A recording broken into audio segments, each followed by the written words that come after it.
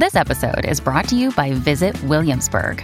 In Williamsburg, Virginia, there's never too much of a good thing. Whether you're a foodie, a golfer, a history buff, a shopaholic, an outdoor enthusiast, or a thrill seeker, you'll find what you came for here and more. So ask yourself, what is it you want? Discover Williamsburg and plan your trip at visitwilliamsburg.com. I'm Abby Hornacek. I'm Ben Domenech. I'm Dana Perino, and this is the Fox News Rundown. Monday, June 12th, 2023, I'm Mike Emanuel. A huge story this week will be former President Trump facing charges in federal court in Miami in connection with his alleged handling of classified documents. Some Republicans say they fear there is no longer equal justice under the law. Everything's unfolding right now. We think that there's something severely wrong with our justice system. We need to get to the bottom of it. I'm Chris Foster. It's more common and profitable than ever for scammers to target victims with text messages. They keep rolling out with all these various new threats based off technology, and it's pretty concerning. And I am Ian Rowe. I've got the final word on the Fox News Rundown. Former President Trump is facing 37 counts in a criminal indictment in a Miami federal courtroom Tuesday.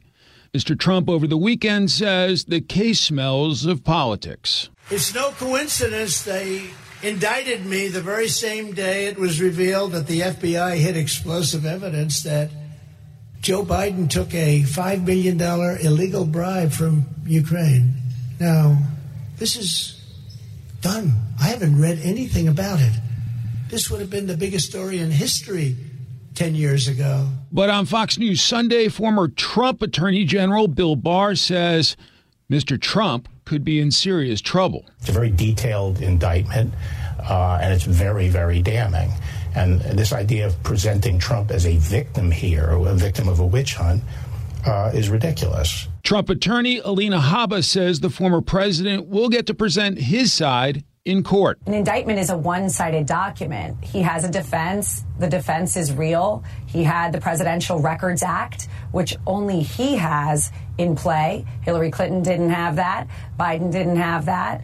And we'll put that defense on. The team he's going to have will be strong and knows exactly what they're doing. Meanwhile, some key Republicans are pressing for prosecution of the business dealings of President Biden. I think what's most disturbing to the American people and to me is the double standard of justice that you are clearly seeing. Congresswoman Nicole Malliotakis is a New York Republican. We are concerned that you're seeing the various agencies in this country being weaponized against political opponents.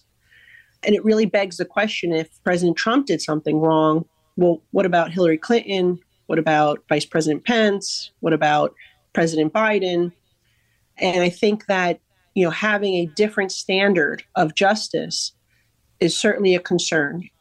And we have to hold these agencies accountable. And so while we're, everything's unfolding right now, we think that there's something severely wrong with our justice system. We need to get to the bottom of it.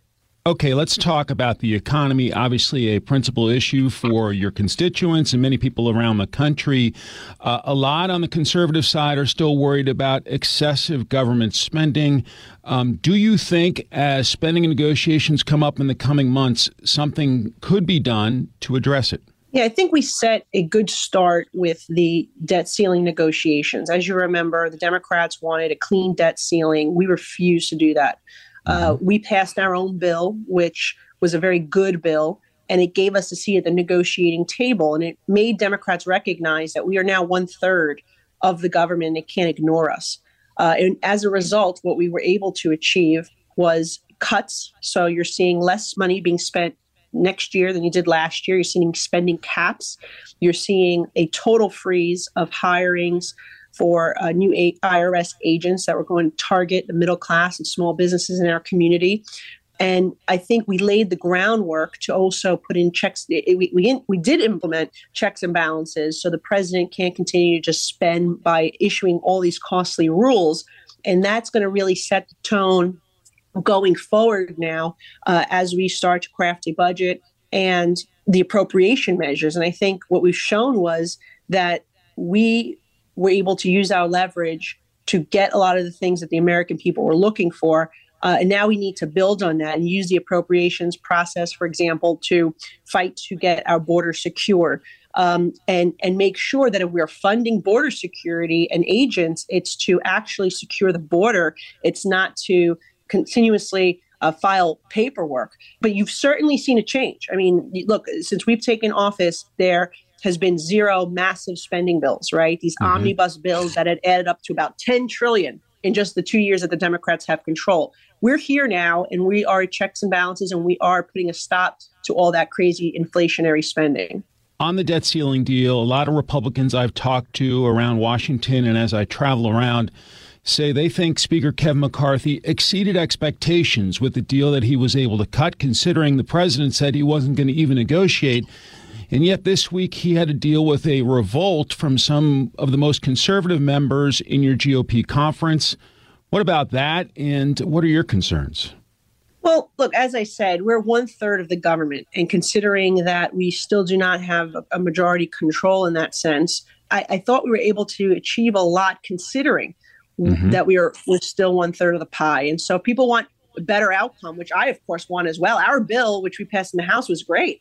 But the Senate wouldn't take it up. In fact, the Senate did nothing. They did absolutely nothing.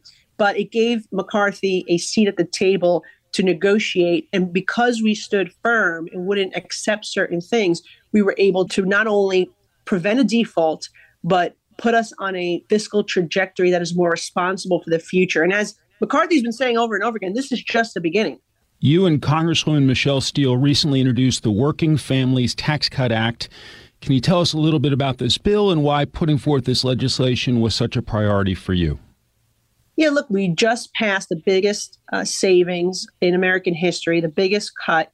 And we believe strongly that now that money needs to be returned to the taxpayer, that the money has to reflect in a savings in our middle class's taxes. And what our bill does is increase the standard deduction. And by doing that, it will lower the taxable income for your working families. This is focused specifically on our middle class. So we felt strongly that since we did achieve this savings for the taxpayer, that it needs to be reflected in their next tax return. And by increasing the standard deduction, we will do that. My bill is scheduled to come up for a vote in my Ways and Means Committee this week as part of our House GOP economic plan.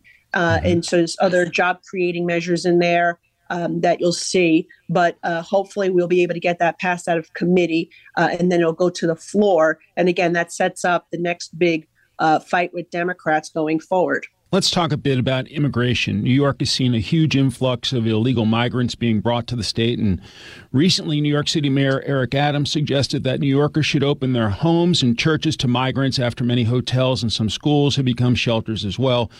What are your thoughts on this proposal and the overall situation in New York State right now? Look, New York City in America has always been very generous to immigrants, welcoming to immigrants, my parents included. The issue becomes that it's just very unfair and wrong the way they're going about it. And I represent a community that has so many different immigrant groups from around the world. And I hear from them most about how upset they are by what the president is doing with this open border policy and what our mayor is doing, forcing taxpayers to pay for the rent of these individuals who just crossed over our border last week. They know that they followed the rules, they did everything right, and now they're seeing individuals who did not follow laws, had no respect or regard for our nation's policies, but also for the other immigrants who have, been waiting in line, trying to get through in a way that is not appropriate. So I've been saying clearly that what the mayor is doing is unconscionable. It's wrong. He should challenge this right to shelter law because he has been misinterpreting it for the last year, claiming that New York City were required to house these individuals. It's not true. The right to shelter law that New York has was intended for New York citizens who are homeless, that fell on a hard time. It was not meant to house citizens of other countries. It makes absolutely no sense. And I continue to urge him to challenge it. He just did file something in court. We'll see what happens with that. But he challenged the right to shelter as a whole, not the fact that it's only it's only supposed to be for, citizen New Yorkers.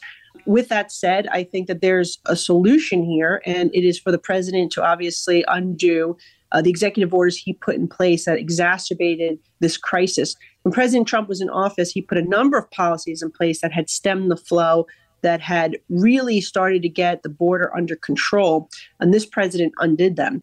And so I feel strongly that we should be passing our legislation out of the Senate. But once again, Schumer and the Senate have not done their job.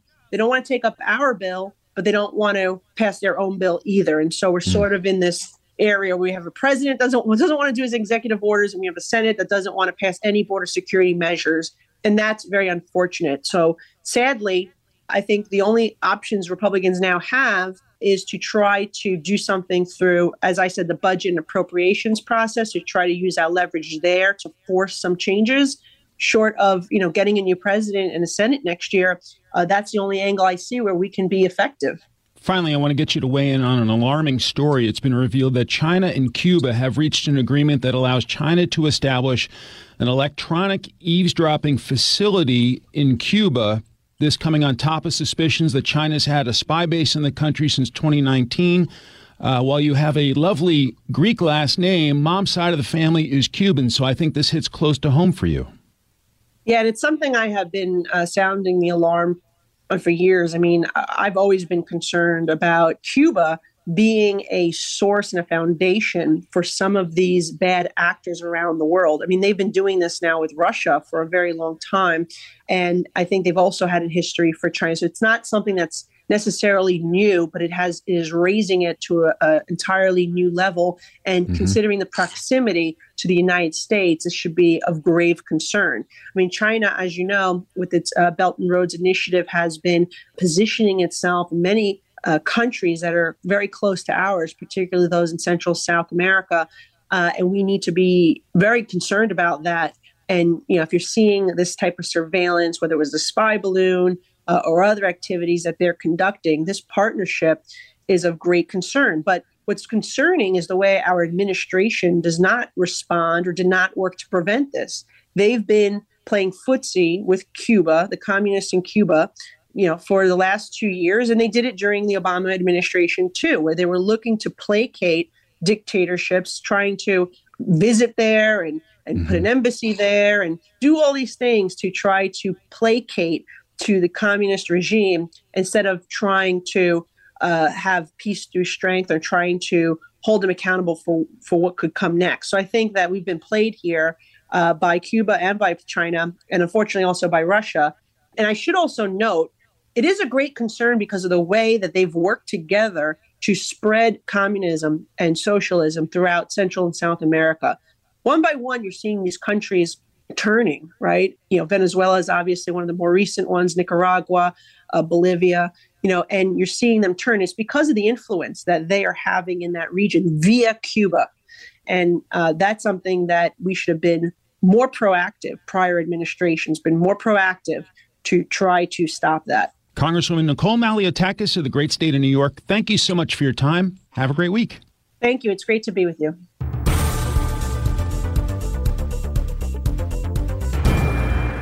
I'm Guy Benson. Join me weekdays at 3 p.m. Eastern as we break down the biggest stories of the day with some of the biggest newsmakers and guests. Listen live on the Fox News app or get the free podcast at GuyBensonShow.com.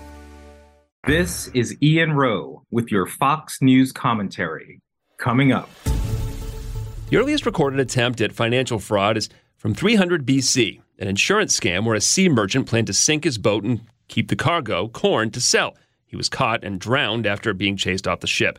Scammers have had lots of ways to get one over on people in the centuries since: chain letters, phone calls, emails, and increasingly text messages. Delete and block, delete and block, delete and block all day long. Jack Whipple's getting more spam texts, some just casual questions. Those are kind of insidious because it does really sound like it's coming from a friend of yours. The anti-spam service RoboKiller reports Americans received more than 225 billion spam texts last year. That's up from 88 billion during the year before, with more than $20 billion in financial losses, more than double the year before. Well, I mean, it's what happens when technology evolves. Andrew Sternke's a technology and data security expert and the founder of Dark Box Security Systems. And so what we're seeing is, before no one ever got, spam text messages on your cell phone. It was always just through email, and then, the obnoxious phone calls if you had a hardline phone at the time. But with the evolving of technology, what we're starting to see is more spammers and hackers sending messages to your cell phone to, start basically trying to trick you into just various nefarious things that they do, such as getting your personal identifiable information to open up different credit cards, bank accounts, whatnot, or to use your information to send fraudulent IRS filings and things like that. And if you haven't had the pleasure, some of these texts will look like, "Hey, it's me. It was good to see you last week." Yada yada yada, or something innocuous that it could be anybody, and then you respond, and then the idea is that you get sucked in. Now, it only takes one, right? I mean, once the system is set up to do these, you can send them to however many phone numbers at once, and if you get one sucker, you get one sucker, and good for you. Right. So another aspect of why they're doing that is to basically verify if that number is being used. So if it is being used, then they'll take that phone number that replied back and put it on another list to, further their specific operation. So one of the best things that people can do regarding such a text is simply ignore it. And then if it continues, I would either block the number, and you can also forward that spam message to 7726. So if you just text it to 7726, which spells out spam, by the way, that will send it to your carrier, and then they will put it on their list of spam numbers. Got it. So, I mean, are the spoof numbers sometimes people's real numbers? Is there a risk that you could end up on a block list just because somebody used your number? No. So these tend to be, completely separate numbers. So, no, it wouldn't. Now, there are very few cases that will happen, but generally, when we're talking about these spam sort of texts, it's not going to be a number that that you yourself is going to get blocked. I've got a couple of friends who sort of delight in trying to mess with the people, and get into a conversation with them and try to waste some of their time. So you're saying that's really a bad idea because now they just know you're a real person. Exactly. Just do not engage with those individuals. Just because now they know that it is a live cell phone line, and so they can use that for other operations that they're doing. The fraud technology, will it just keep advancing? Is it just going to be whack-a-mole forever and ever and ever? Or is there some technological hope that our phones could be largely spam-free? Honestly, I think it's going to be more of the whack-a-mole concept that you just described, because a lot of these things it's reactionary. So we always have the phone update. So that's another thing that I always tell our clients is to make sure you always do your phone updates, because within those updates are things like, hey, we found a cybersecurity issue, and so we need to update our phones or devices. But basically, just with the evolution of technology in general, there's always going to be new threats. That's just the way things are. But also with the involvement of technologies that we're able to spot these threats quicker. And with that, it's basically a continuous whack. If you do make a mistake and somebody gets some of your personal information, what do you do? Is it so common now that it's easier to rectify? Right. So, the first thing that I would do is change all your passwords on every online account that you use, and then just keep an eye on your bank accounts, your credit card information and whatnot. Also make sure that you change your username, your passwords, and all that. Then make sure you set yourself up for two-factor authentication. That's a great defense.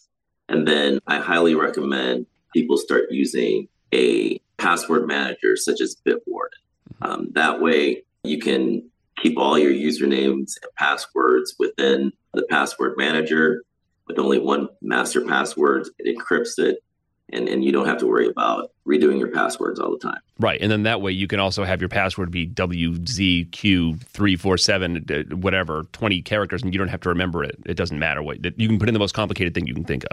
Correct. So those are the immediate defensive things that you can do if you were taken in by a spammer or hacker. Speaking of technology getting better to commit fraud, how concerned are you about, for one thing, being able to spoof somebody's voice now, where it is that you can, with a very small sample, for example, have somebody sound like a granddaughter calling a grandmother saying, "I need bail money"?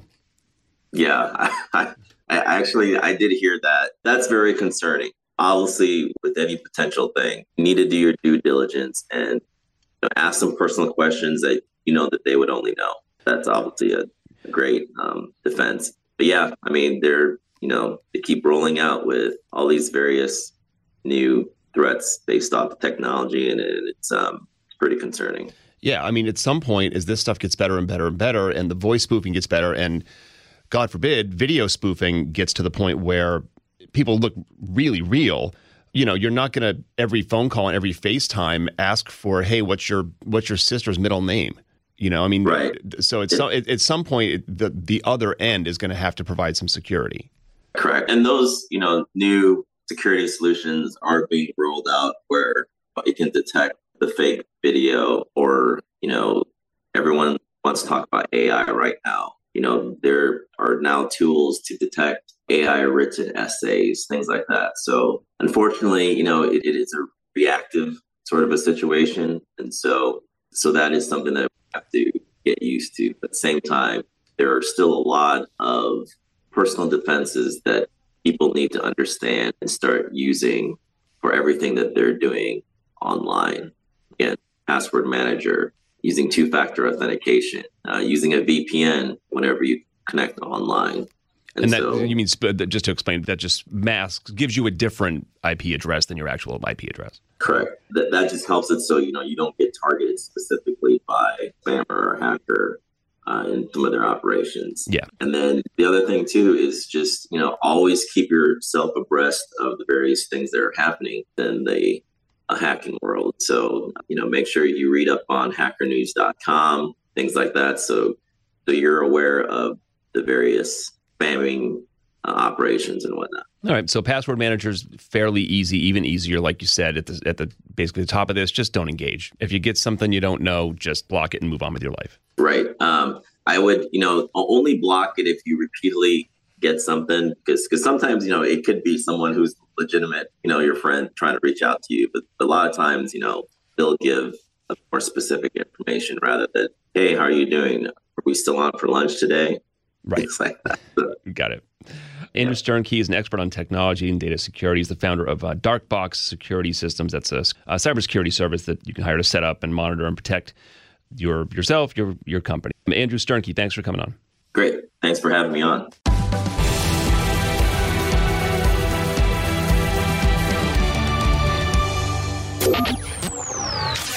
Here's a look at the week ahead. Monday, President Biden welcomes NATO Secretary General Jens Stoltenberg to the White House. They'll discuss the upcoming NATO summit in Lithuania, as well as talk about ally support for Ukraine.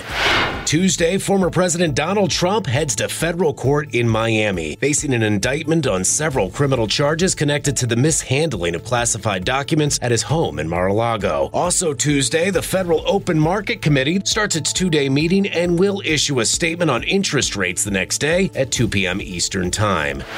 Thursday, it's the Library of Congress Festival of Film and Sound, a multi-day event to enjoy what they say are classic rare silent and sound films from the 1920s through the early 1950s that are not available on Blu-ray or streaming services.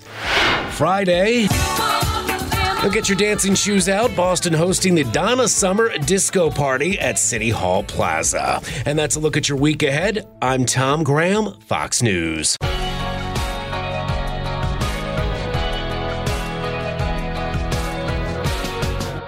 From the Fox News Podcasts Network, subscribe and listen to the Trey Gowdy Podcast. Former federal prosecutor and 4-term U.S. Congressman from South Carolina brings you a one-of-a-kind podcast. Subscribe and listen now by going to foxnewspodcasts.com. Rate and review the Fox News Rundown on Apple Podcasts or wherever you listen.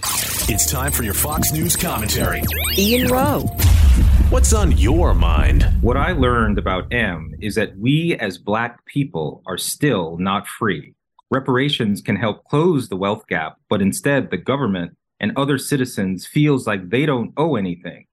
For an example, they use EM to say that we are free, but when it comes to low-paying jobs, mainly of colored people are working them, and most of them are hard-laboring jobs, end quote. This is a verbatim written response from a Black high school student who shared lessons learned from completing reparations math, the new curriculum unit being offered by the New York Times 1619 Project and the Pulitzer Center. The unit overview outlines explicit objectives to have students use different mathematical equations to, quote, suggest steps the U.S. government can take to provide financial reparations, end quote. The deliberate message intended for students that Black people are, quote, still not free, end quote, and thus are victims entitled to government payout is unconscionable. In cities across America, various reparations schemes that would make cash payments to Black Americans are being considered. Yet while there has been fervor, no program of any scale has been approved, given the obstacles of fiscal reality and its violation of the Constitution, not to mention the challenge of coming up with defensible criteria for who would receive cash payments. Even California Democrat Governor Gavin Newsom, who in 2020 established a task force to develop reparation proposals for African Americans, declined to endorse the task force's delusional findings that every Black Californian should receive payment of up to $1.2 million. Throughout the reparations math curriculum, the racial wealth gap is used to justify reparations as the only solution to close that gap. The Federal Reserve 2019 Survey of Consumer Finances states that when race alone is considered, the wealth gap between Black and white Americans at the median, the middle household in each community, was $164,000 in favor of whites. According to that same survey, if just family structure and education are counted, the median wealth of the average married, college-educated Black family is about $160,000 more than the median wealth of the average single-parent white family, nearly completely reversing the gap in favor of Blacks. The obvious implication is that there are factors beyond just race that are far more determinative of economic success for people of any race. It is pure indoctrination designed to perpetuate an ideology of Black dependency and retribution for historical and presumed present-day racial victimization. Let's teach that in history class and actually teach math in math class. I'm Ian Rowe, Senior Fellow at the American Enterprise Institute. You've been listening to the Fox News Rundown. And now, stay up to date by subscribing to this podcast at foxnewspodcasts.com. Listen ad-free on Fox News Podcasts Plus on Apple Podcasts. And Prime members can listen to the show ad-free on Amazon Music. And for up-to-the-minute news, go to foxnews.com. Hey, it's Will Kane, co-host of Fox and Friends Weekend. Join me as I share my thoughts on a wide range of topics, from sports and pop culture to politics and business. The Will Kane Podcast. Subscribe and listen now at foxnewspodcasts.com or wherever you get your podcasts. From the Fox News Podcasts Network. I'm Janice Dean, Fox News senior meteorologist. Be sure to subscribe to the Janice Dean Podcast at foxnewspodcast.com or wherever you listen to your podcasts. And don't forget to spread the sunshine.